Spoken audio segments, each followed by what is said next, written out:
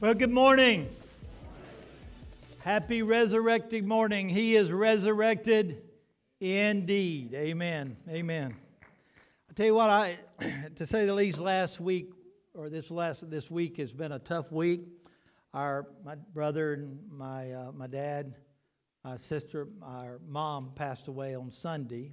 That was on Palm Sunday, and we put her to rest on Friday, which was Good Friday. And today's resurrected Sunday. This morning I got a cup of coffee and I went out to the gravesite, and I just got there, and I didn't think it was going to be the time of the day, but there's this big sun coming up right from the east, right over her grave. And I was thinking, just like the sun is rising today, one day she will rise and your loved ones will rise. But I want to just tell you, you never know how much you need a church and love a church and a family than when something like this happens in your life. Y'all have been so loving, so many good, kind words, flowers, cards, gifts to Planet Kids. As far as, we said in lieu of flowers, you could give to Planet Kids. So many of you just blessed us, and our family wants to say thank you very, very much, very much.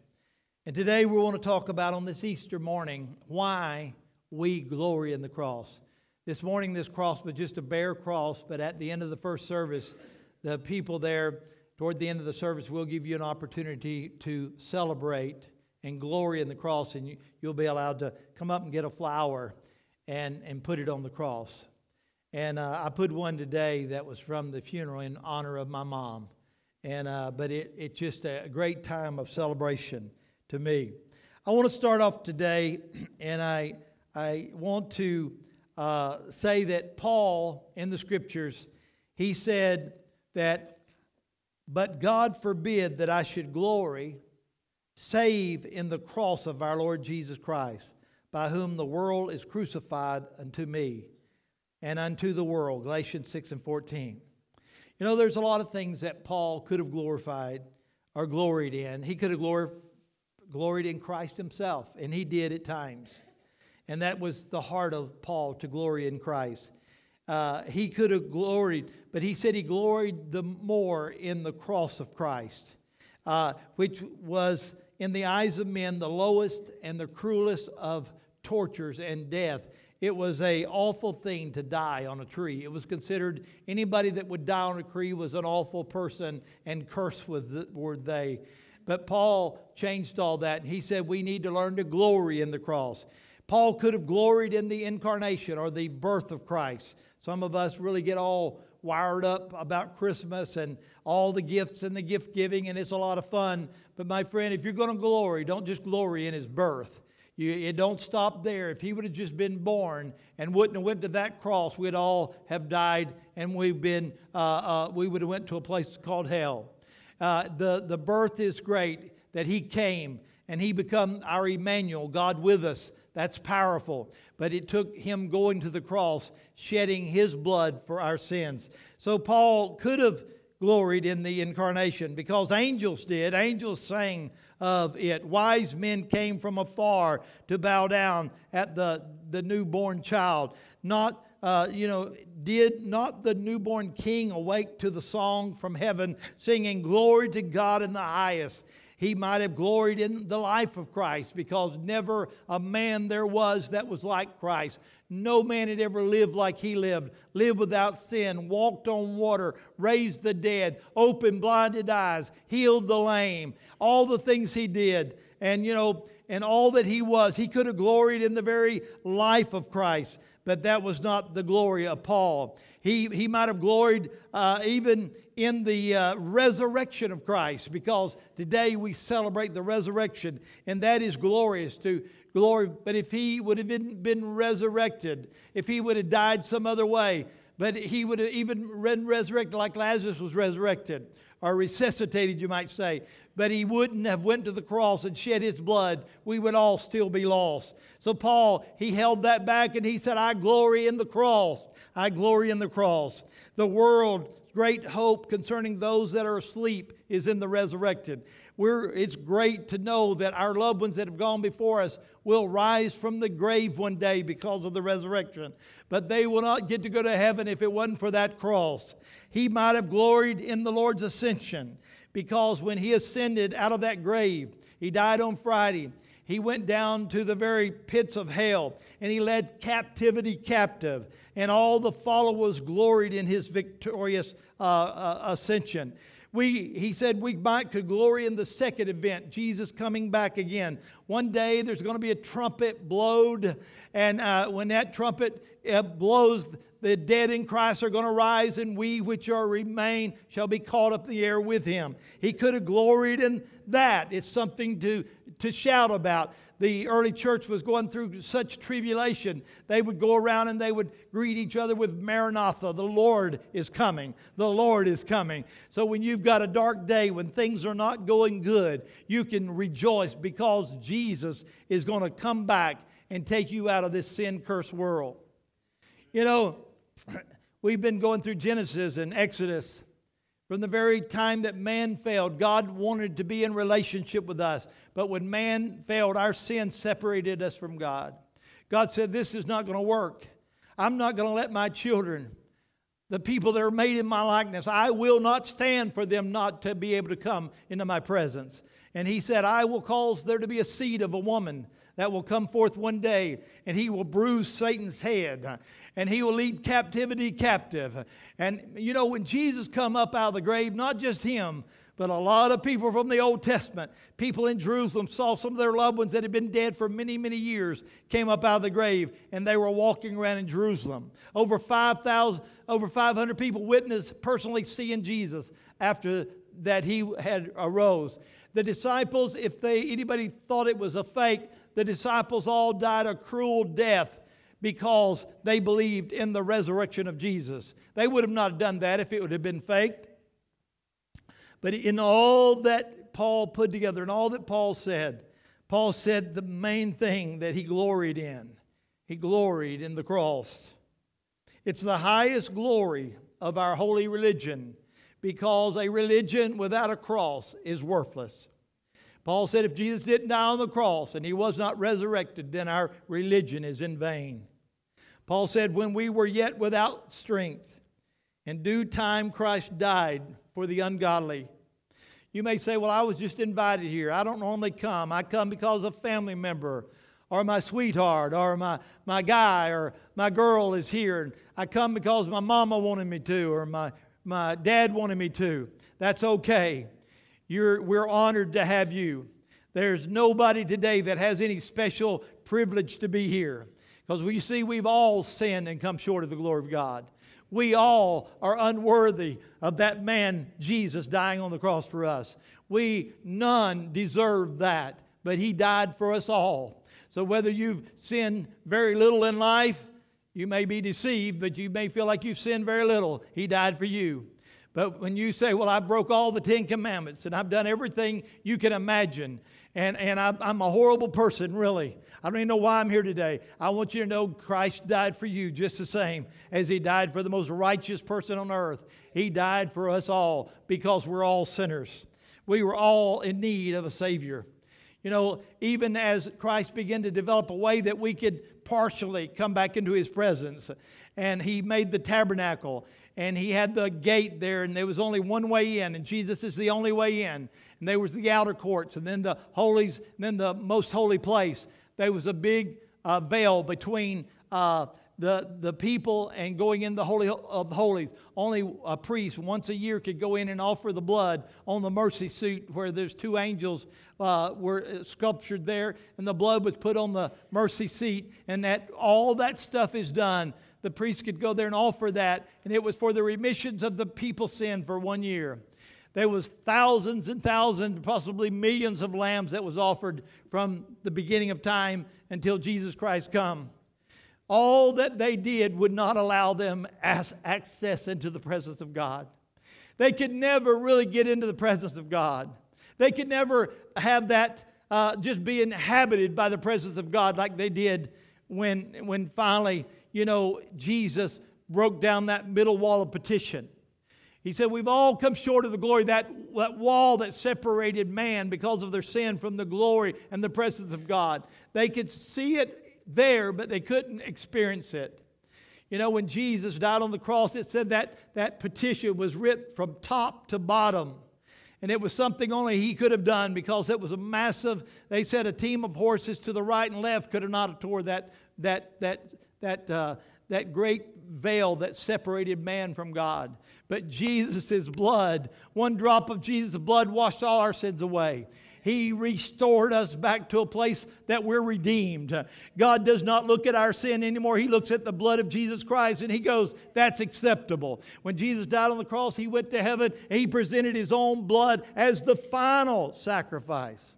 See, on the cross, He said it is finished. It's a legal term, a business term. It means paid in full. What is paid in full? The cost, the remission of our sins.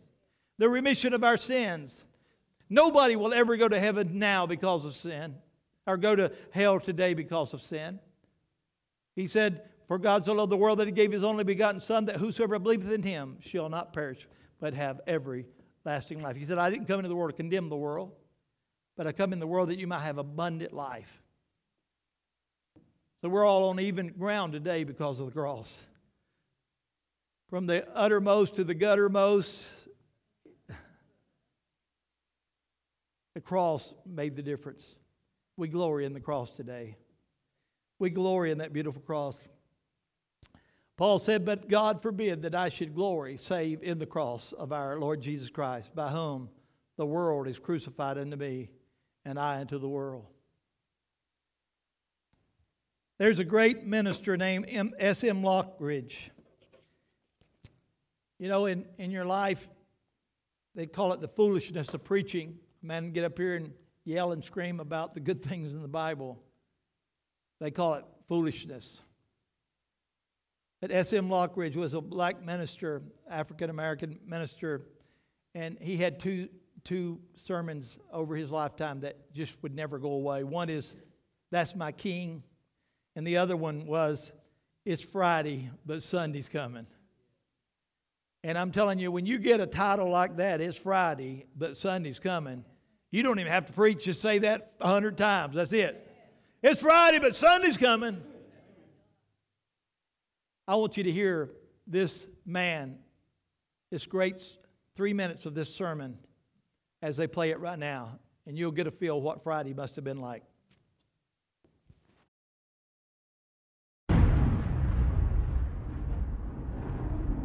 It's Friday. Jesus is praying. Peter's sleeping. Judas is betraying. But Sunday's coming.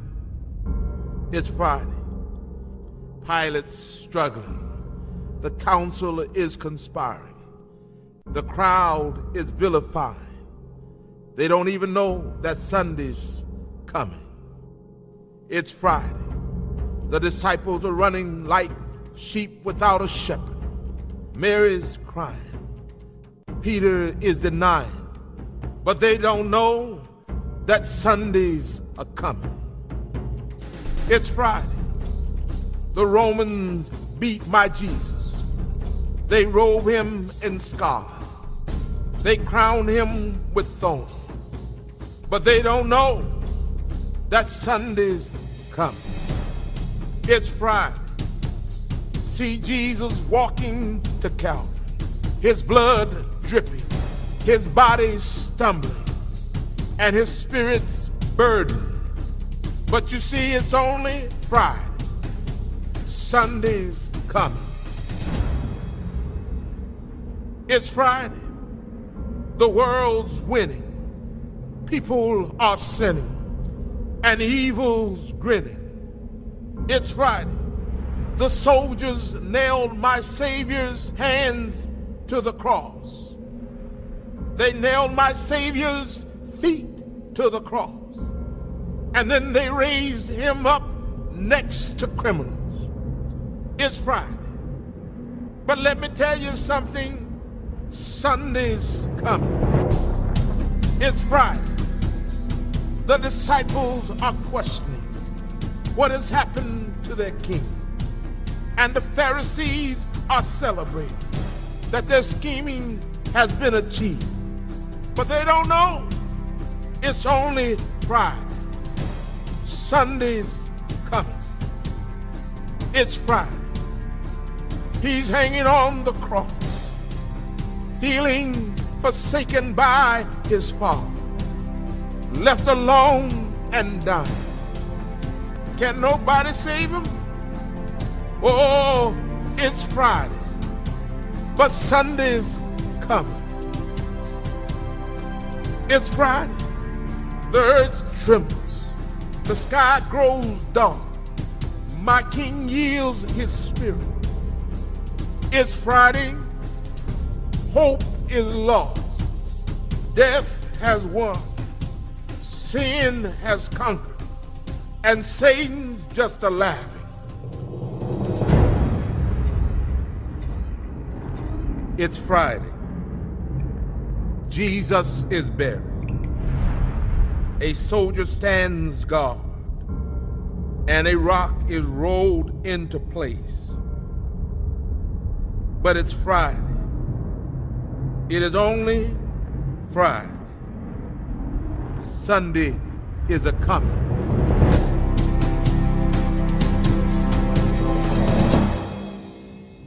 How many can thank God for Sunday? Amen. We're victorious because of Sunday. He told you about Friday. I want to tell you about Sunday today. In Luke 24, the first verse, it said, on the first day of the week, very early in the morning, the women took the spices. That was the first mention of the Spice Girls. They had prepared and went to the tomb. And they found the stone rolled away from the tomb. But when they entered, they did not find the body of the Lord Jesus. While they were wondering about this, suddenly two men in clothes that gleamed like lightning stood beside them. Now we know that to be angels. And their fright, and the women bowed down with their faces to the ground. But the men said to them, why do you look for the living among the dead? He is not here, he's risen. Remember how he told you while he was still with you in Galilee?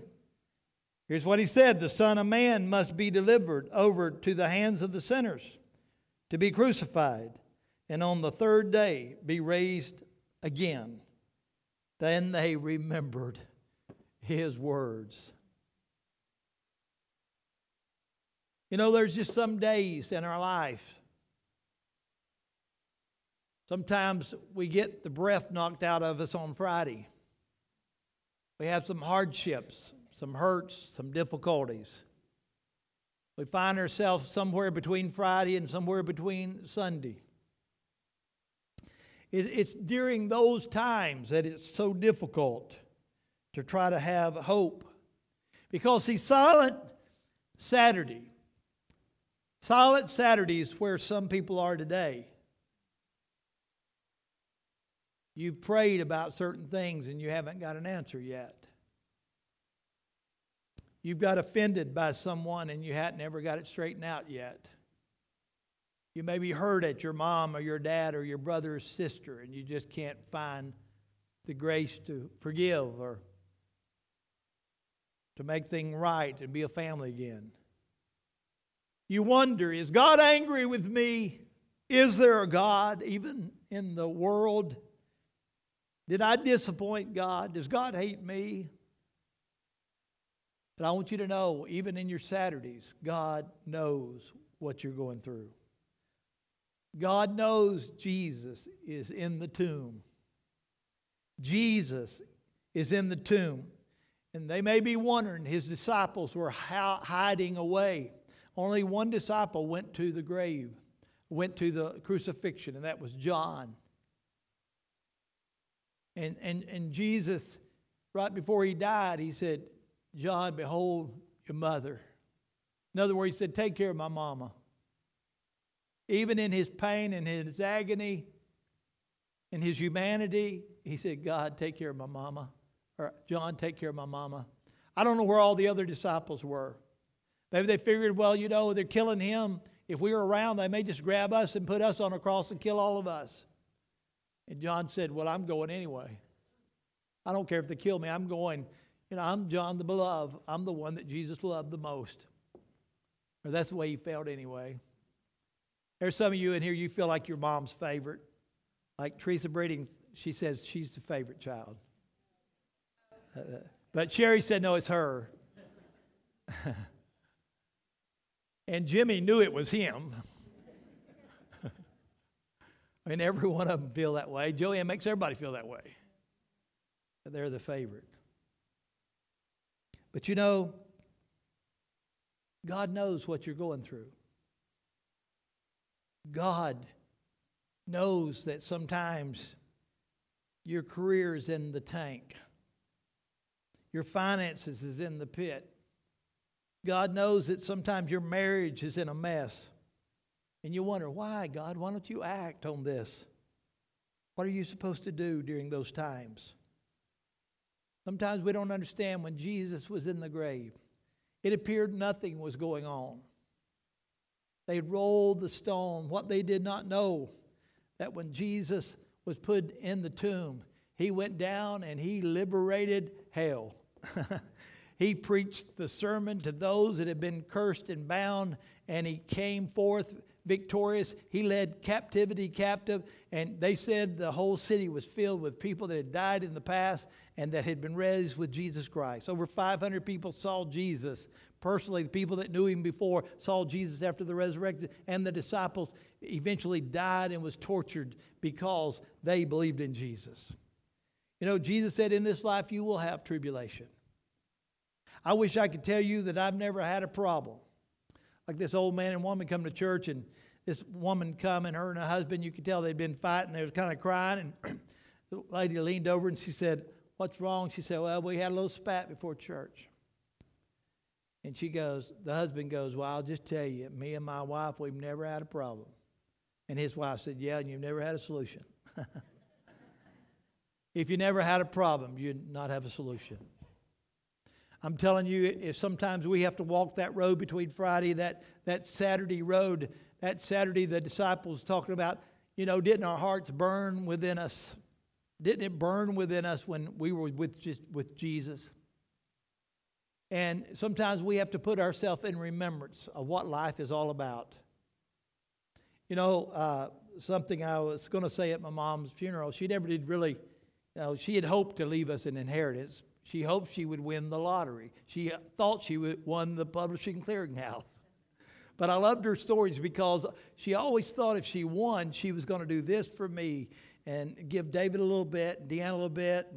No, she's going to do stuff for, she would take the whole family on a vacation. She had a whole list of stuff she was going to do if she truly did win the publishing clearinghouse. But you know what she don't know? We love our mom whether she ever won or not. She birthed us into this world. And you know, she brought us in. She could have took us out, and she never did. We deserved it a bunch of times. But you know, the other thing is, my mom didn't leave an inheritance to us. But you know, people leave an inheritance to someone. But you know, what she did leave is a legacy. A legacy is what you leave in someone. You know, and in this world, you may not have much. Jesus didn't come. This world is not where your inheritance. I tell people that work in the ministry, you know, you're not going to make a lot of money in the ministry. But I'm going to tell you, your inheritance is out of this world. And I mean literally out of this world. It's not in this world. It's out of this world. When Jesus comes, there's gold in everything. But I'm going to tell you what, the greatest day of your life is the day that you recognize Jesus died for you on that cross.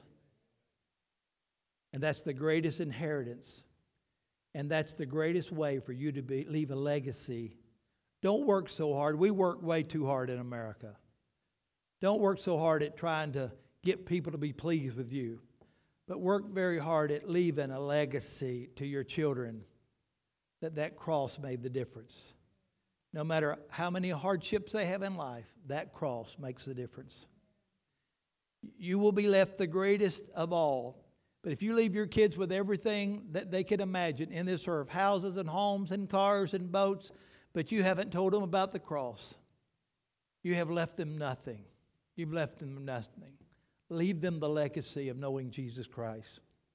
Leave them that special thing. So today I want to very quickly finish up by giving you this acrostic of the word Easter. You might want to write this down and keep this. But the E to me reminds me of Emmanuel. That God would not put up with us not having His presence. He would not stand for us not to be able to have us come. It wasn't adequate for one priest once a year to come in the presence of God. He wanted everybody, whosoever will. He said, Friday I was so tired. We'd done the whole funeral thing, and we went back out to the grave, and we just got home, and I looked down, and it was about 30 minutes before they were going to start the worship thing here, the worship night on Friday night, on this Good Friday. And I told Sharon, I said, Sharon, I said, I'm going to go to that. I said, I'm tired. I don't even know if I can stand up and worship, but I'm going to go to that.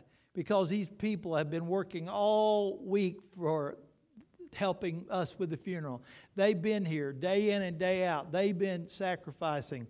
And the least I can do is get up and go down there and just sit back there and watch them worship. And Sharon goes, well, I'm going to go too. And we didn't even really dress up. We just come on down here. And we sat back there, and we were sitting back there, and we couldn't sit long. I'm telling you, the presence of God was in this place. We got a bunch of Baptists. We got 23 different backgrounds of people in this church: Methodist, Baptist, Catholic, Presbyterian, all that. We're a big messed up bunch. We got some sinners here too. They're hanging out. They don't know what God's going to get them. God's already got them here, but they just ain't yielded yet. They've got just as much a right to sit in that seat as any of us. Their blood, the blood's already been shed for them just like us. The good news is He died for you too. There's a place for you in heaven too. Just believe in Jesus and you're ready. But we got back there and they got us singing. Oh my God, tears were flowing. People were rejoicing. I thought we'd got into some kind of Pentecostal church here for a minute, dear. Which that's my heritage, and I didn't have no problem with that. But can you imagine Jesus, Emmanuel, God is with us. He said, always be reminded, when you think the world's against you, you just get 2 or 3 people together. He said, you'll find I'm right there in your midst. There's nothing separating you from you coming to me any day of the time of the day or the night. When you just call out my name, I'm the close as the mention of my name. I'll be there for you. I'm telling you, He's been there for us. You never know on your Saturdays of life, that's when you recognize how much you need Jesus, how much you need His body, how much you need the church, how much you need friends, how much you need families. That's the reminder that God is near. Emmanuel, God is with us. The A reminds me of the atonement because of the cross. You can break that atonement down to at one meant, or at one with. Because of Jesus Christ, we can once again be at one with Christ. We can be at one with Christ. You can now call Him my Father, which art in heaven. He's your Father too. He's already died for you too. And I like the S. It reminds me that we're saved. Like I said, from the guttermost to the uttermost, we're saved. Not partly saved, not halfway saved, we're saved. You can put a period behind it. It's done. It's finished. It's done. God has saved you. Another, you could use the S for son, the sonship of God. He says, now you are the sons and the daughters of God. And because of Jesus Christ, you're brothers and sisters. If you've had a rough family life, let me be your brother. Let some of these others be your sister. Let some of the older ones be your fathers and the mothers. Because God has made us a family. Sometimes our earthly family don't work out too good. But this heavenly family, this godly family, we need to be there for one another. And y'all have been there so many times for me. The next thing is truth. In Numbers 23 and 19 says, God is not man that He should lie. neither the Son of Man that he should repent. Hath he said it, and shall he not do it? Has he spoken, and shall he not make it good? I dare you to ever find a promise that God specifically promised to you that he would not do. I had a minister one time look at me. I had speech impediment, and this minister prayed for me, and I was healed. He said, one day you're going to share and preach the gospel just like me. And I remember I got to first grade, and the schools were overcrowded. And so they said a certain amount of students, we're going to have to put them across the street at this Baptist church. We're going to rent some space from them. There's only one condition. If you have any problem with it, we'll take you out of that class. But there's a licensed teacher over there. There's a missionary, and that will be your teacher. So here I am in a public school being taught by a godly missionary.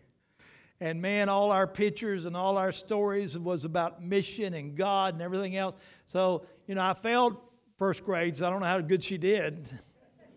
But boy, I got a legacy. I got a learning in Christ. So when I got over and got to do first grade again, I would do a picture. She said, we want you to draw a picture for art or whatever.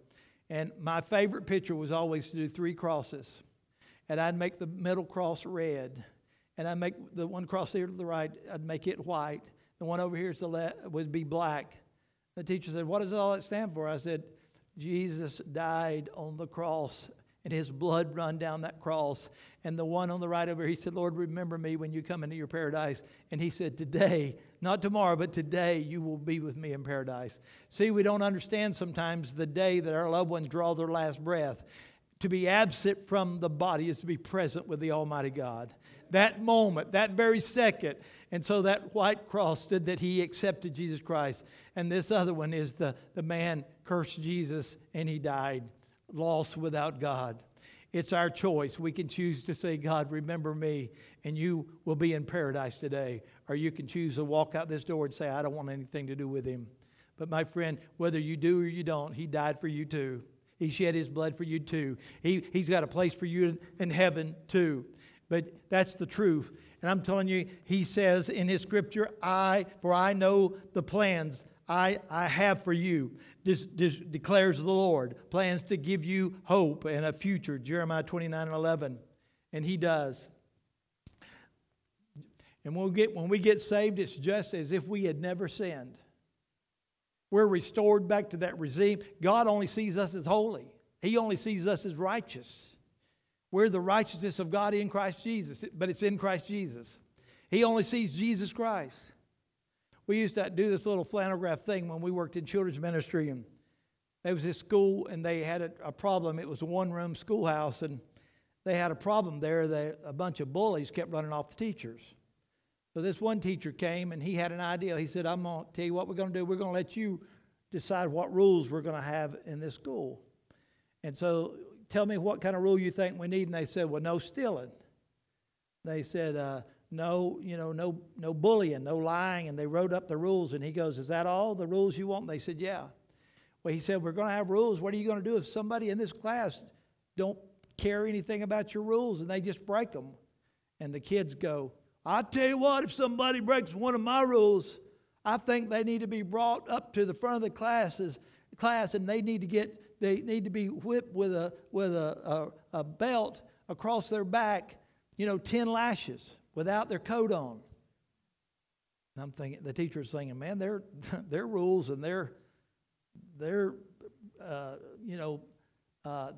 punishment's a lot more than I would have said. And so that's what they did. They kept it up on the board all the time, and everything went good until one day, this guy, he was the biggest guy in the class, his lunch, big old Tom, his lunch come up missing. He said, teacher, somebody stole my lunch out from my desk. And so the teacher said, well, we got to get down to the bottom of this because somebody's done broke one of your rules. So they began to look from desk to desk to desk, and they found the empty lunch box in little Jimmy's desk. They brought Jimmy to the front and said, Jimmy, you know the rules.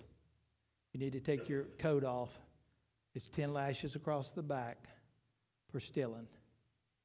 And little Jimmy began to cry, and he began to say, but you don't understand. My dad's a drunk. He's beat my mom, and he's run off. We don't have no food in the house. And I was just so hungry. I was so hungry. I just saw it there and I took it. And I'm sorry. And so the teacher said, well, that's the rules, and you should have asked us for the food. And he didn't want to go on with it, but he told him to come up to the front. He come up to the front, and about that time, Tom, Big Tom, that it was his lunch, he come running to the front. He said, no, let Jimmy go back to his seat. I'll take Jimmy's whipping for him. We used to show that flannel graph, and kids could finally understand what Jesus did for us. We're the ones that sinned. It wasn't his sin. It wasn't his debt. It was ours. But rather than see us be separated eternally from him, Jesus comes from heaven barreling in like Big Tom, and he says, no, God, I'll take their whipping for them. I'll take the spear in their side for them. I'll take their crown of thorns for them. I'll take their death for them. And God, I know you're not going to leave me in the grave. You'll bring me forth. But legally, and because you're a righteous God, the cost and the penalty of sin will be paid for. And he did that. He died for each one of us. And now we live just as if we'd never sinned because the penalty has been paid in full. The E stands for eternal life. The moment you say, I believe in the Lord Jesus Christ, the moment that you trust Jesus with your life, you begin eternal life. You begin eternal life. You have an eternal spirit in you. You know, when we die, our body, we're going to get a new body. My mom's body was wore out, broken down, had her leg cut off, and her foot. You don't even want that body anymore, but praise God, she's going to get a new body. A resurrected body. There won't be nothing wrong with it. But we get a new body, but eternal life starts now. The Bible said these things are written that you might know you have presently, right now, have eternal life. It's a fact. It's a truth. You know, one of the things when Jesus was hanging on the cross, that understanding that Jesus died, that we may be reconnected with him through the Spirit, and that we could forever be in the presence of God, now and forever.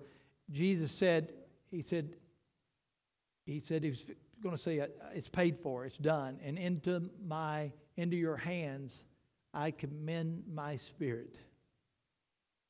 Did you know that happens for all of us as well? That very same thing happens for us? Jesus said, my sheep, they listen to me and they know my voice. And in Luke 10 and John 10 and 28, I give them eternal life, and they shall never perish. No one will snatch them out of my hand, just like they sung about. No one will snatch them out of my hand. My Father who has given them to me is greater than all. No one can snatch them out of my Father's hand. And I and the Father are one. I wish we could get the good news out that your salvation is paid for. You don't have to work and labor to be saved. All you got to do is believe. That brings us to the resurrection. If we die before he comes in the clouds of glory, that somebody will lay our body to rest, but our spirit goes to that place in the Father's hands, and nobody can ever pluck us out of his hands. And we will get a new body. We'll be resurrected, and the dead in Christ will be resurrected first, and then those which remain will be caught up in the air with the Lord forever to be with him. Folks, that's going to be a day to rejoice about. That's a great day. You know, the only day greater than that is possibly when your loved one passes and their spirit gets to go first. This one old lady, she wrote her own obituary, and she goes, well, I know none of my friends are here because they decided to beat me to the pearly gates. She lived to be 90-something years old. The older you live, the less of your friends will be there. But she wrote her own obituary. But thank God for the resurrection. But the resurrection wouldn't mean nothing without the blood of Jesus Christ. I want to tell you something, a true story, and they can play something if they want real soft. I want to tell you this. It's a true story. When Britain, they were in the war, Napoleon was coming into Waterloo, and Britain knew that if they lost the battle at Waterloo, Britain was going to be forever in captivity. They were going to be forever, they were going to get killed or be taken prisoner. And so they had these signal people that would be on top of different high places, cliffs or building, and they would give these signals, and they would let people know how the battle was going in Waterloo. Because the people had to be prepared. They either had to be ready to run or hide, or they're fixing to die or be taken captive. And so on the edge of the town there in London, they had a big old billboard, true story. And they had red paint, and they were prepared to write if they won or not. And so the people were literally out there waiting and watching and in terror and fear. And so they saw these words, Wellington. Wellington was the captain of the British Army. It said, Wellington defeated. But what you don't know, though, if you've read much about London, you know there has the what? The London fog. And the fog and the confusion and all that was going on, the smoke and the battles, but it had rose up. The town was out there crying, oh my God, our great leader Wellington has been defeated. We're all going to die. We're all going to be taken captive. It's horrible. It's horrible. But after a little while, as the sun come up brighter, they saw the rest of the story. And it said, Wellington defeated Napoleon. And so they ran in the streets and they were shouting and they were rejoicing and they're having a gloriful time. It was wonderful. It's like that in life. About the time you think your life is done, you're done, your marriage is done, all your existence is no good, and you think you're defeated. About that time you realize that's not the end of the story. And you know, another time this happened, there was a time on Friday Jesus was put to death on a cross. The devil thought he had won. He didn't know that God was using the devil to forever purchase our salvation on the glorious cross. God used the devil to win the battle. Go ahead, devil. It's like the bear rabbit, throw me in the briar patch, Go ahead and crucify me. Do it. I dare you to do it. Because Jesus knew when the evil hearts of men put Jesus on the cross, it was just what he wanted. Nobody took his life. He could have called a legion of angels and took him and rescued him in any moment. He willfully went to that cross to die for you. But the devils and the demons and the Pharisees and the people that were grinning and those that were sinning and all of that, they were rejoicing. But when the fog cleared a couple of days later, it wasn't Jesus defeated, but it's Jesus defeated death. And Paul goes, "Oh, death, where is your victory? Oh, grave, where is thy victory? Oh, death, where is thy sting?" We're all saved through Jesus Christ today. And to praise God, we're set free. We thank God. We glory in that wonderful cross. I wear a cross around my neck. I want to be reminded, but I glory in that cross. It purchased my salvation. And we glory in that instrument of death that was cruel. And you were cursed if you died upon it. But we should have been there, but Jesus took our place.